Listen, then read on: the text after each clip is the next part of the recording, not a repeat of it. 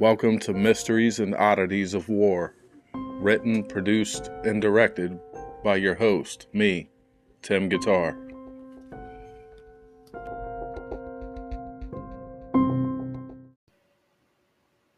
Episode 16, The Spanish-American War, America's Odd War on Spain, and Spain's Odd War on America.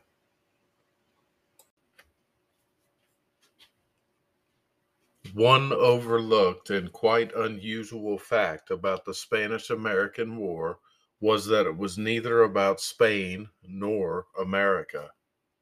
It was in fact about Cuba.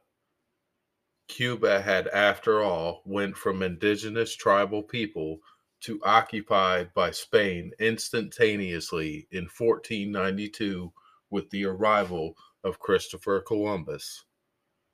The colonizer, in true to date fashion, had successfully invaded, imposed, and forced their way of life on the indigenous peoples and all but rubbed them out in just a short amount of time. Europe had a gift, especially in the cases of Spain and England, to sail away from their homeland and claim everything they saw fit to claim by persuasion or by force. Because who was to resist these naval titans of history, right? In the case of Spain, with their tremendous wealth and huge army, the Caribbean and Cuba at large had no chance of resistance to the onslaught that was the Spanish army. So Spain not only had the muscle, but the money to back it as well. Fueling this giant military machine through other countries was no problem due to Spain's giant and seemingly endless pool of gold that was readily available. The king or queen at the time, given in history, was able to cut an endless and seemingly blank check. Spain quickly conquered big parts of South America, the Caribbean, parts of Asia, and even remote areas like the island of Guam. The Spaniards soon became the number one power of the land, coming out of the medieval era, taking the torch from the English.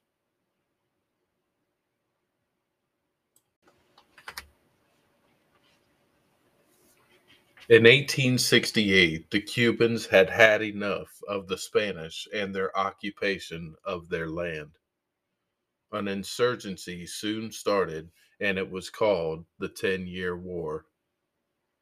After over 350 years of Spanish rule, Cuba wanted its due independence. The seeds were planted for our conflict, which took place 30 years later in 1898. The actual origins of the war, soon before the war, can also be attributed to 1895's Cuban struggle for independence. The United States had suffered a financial loss of investment estimated at over $50 million due to this conflict. This single loss almost ended trading between Cuba and America, a $100 million business annually, even in the 1890s. The insurgents attacked property and destroyed sugarcane mills and fields. The Spanish commander, Captain General Valeriano Weyler y Nicolau, otherwise known as El Carnicero, or the Butcher, forced Cubans into reconcentration areas. Any who chose to remain were sorted as human enemy persons and were treated accordingly. When these camps were filled, no attempts were made to provide any provisions at all, a quite inhuman treatment for sure, including sustenance, sanitation, shelter, and they didn't provide any type of medical care at all to these people. So disease, hunger, and exposure soon won their casualties.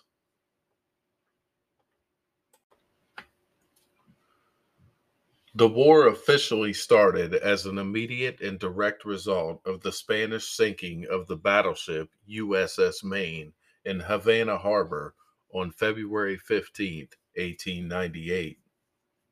Spain replied that the USS Maine hit a mine. No further explanation was given or needed, so it was left open to interpretation on both sides.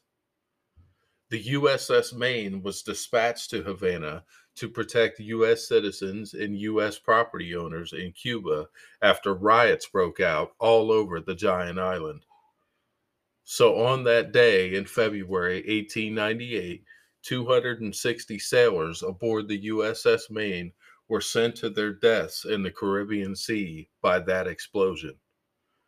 No further explanation or investigation was made about the unfortunate fate that befell the Maine, leaving it lost to history, unfortunately, forever. The United States had interest in Cuban independence, seeing as Cuba was the biggest and most profitable island in the Caribbean. President William McKinley had, with congressional approval, made demands that Spain relinquish control over the country back to the Cubans and to loosen its grips on the islands of Puerto Rico, Guam, and finally the Philippines. The two countries met one another's demands previous to the outbreak of total war, and still both countries declared war on one another. Spain's declaration of war on the United States was official April 24th, 1898.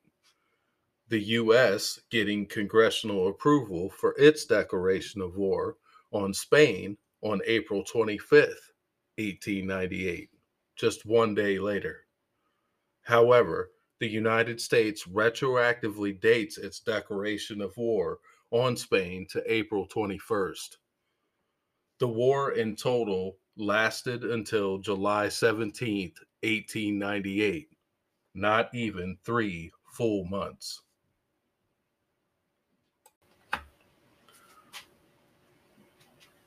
There were three major battles that Spain and the United States engaged in during this short but substantially important war.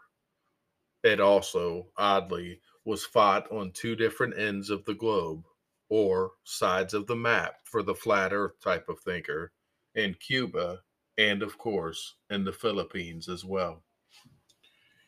Interestingly, the Philippines, much like most of the Caribbean, had been occupied and ruled by Spain for over 300 years. First, let's have a short history look at the Battle of Manila Bay. On May 1st, 1898, the U.S. Navy, led by Commodore George Dewey, was ordered to attack and rid the bay and city of Manila of Spanish occupiers. Commodore Dewey defeated the Spaniards in short order, making himself a national hero in the process. The second of the three major battles was the Battle of Santiago de Cuba. On July 3rd, 1898, the trapped Spanish naval fleet attempted a breakout and failed. Troops also had skirmishes by land to support and reinforce the success of the Navy by sea.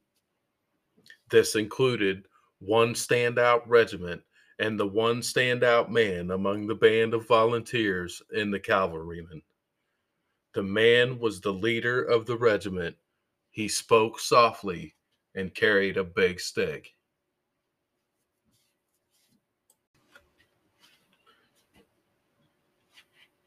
He was Lieutenant Colonel Theodore Roosevelt, and his famous Rough Riders, officially known to the world as the 1st U.S. Volunteer Cavalry. This man was grabbed by history during this war, and in short order, he would be in the executive seat of the United States government.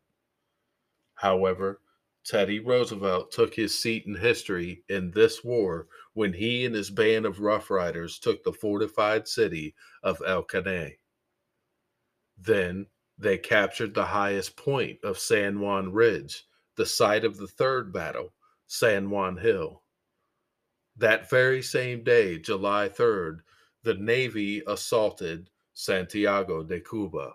It was a great day for the United States forces. Often unmentioned and definitely underappreciated are the soldiers that the king of reggae, Bob Marley, sung about, the all black and legendary Buffalo Soldiers, who were recorded to be in some of the heaviest fighting of the war and were key in the decisive victory over and against Spain. One Buffalo Soldier, Officer John Blackjack Pershing, soon became a commander of U.S. troops in World War I. Jaja to the Rastafarians. On July 16, 1898, the Spaniards surrendered the city. The war officially ended December 10th, 1898, with the signing of the Treaty of Paris. Total casualties in this war were American 385 killed, 1,662 wounded, Spanish 7 to 800 killed, 7 to 800 wounded. This forever cemented the names of Theodore Roosevelt and the Rough Riders in American folklore and in American military history. Not to be short sighted or left out, the Buffalo Soldiers were immortalized by the king of reggae, Bob Marley.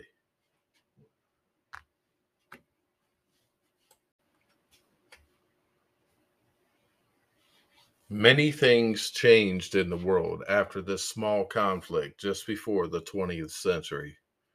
The most prominent change was that Spain was replaced by the United States as the world number one powerhouse.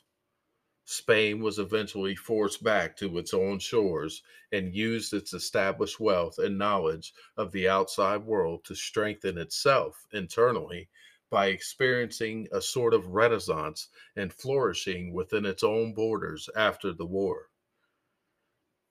Theodore Roosevelt, in just 3 years after the war, would be President of the United States of America. After taking President William McKinley's seat after he was assassinated in 1901. In 1902, the U.S. withdrew from Cuba and it officially became its own independent nation. The Pacific and Atlantic Oceans were connected in 1914 by the Panama Canal, which was started by President Theodore Roosevelt. However, due to the unrest left by the United States' defeat of Spain in the Philippines, the Philippine-American War started in 1899. One war begats another. The U.S. gained the Philippines, Cuba, Guam, and Puerto Rico as a result of the outcome of the Spanish-American War. Mysterious and oddly, neither government has researched any further the sinking of the USS Maine, which started this entire conflict.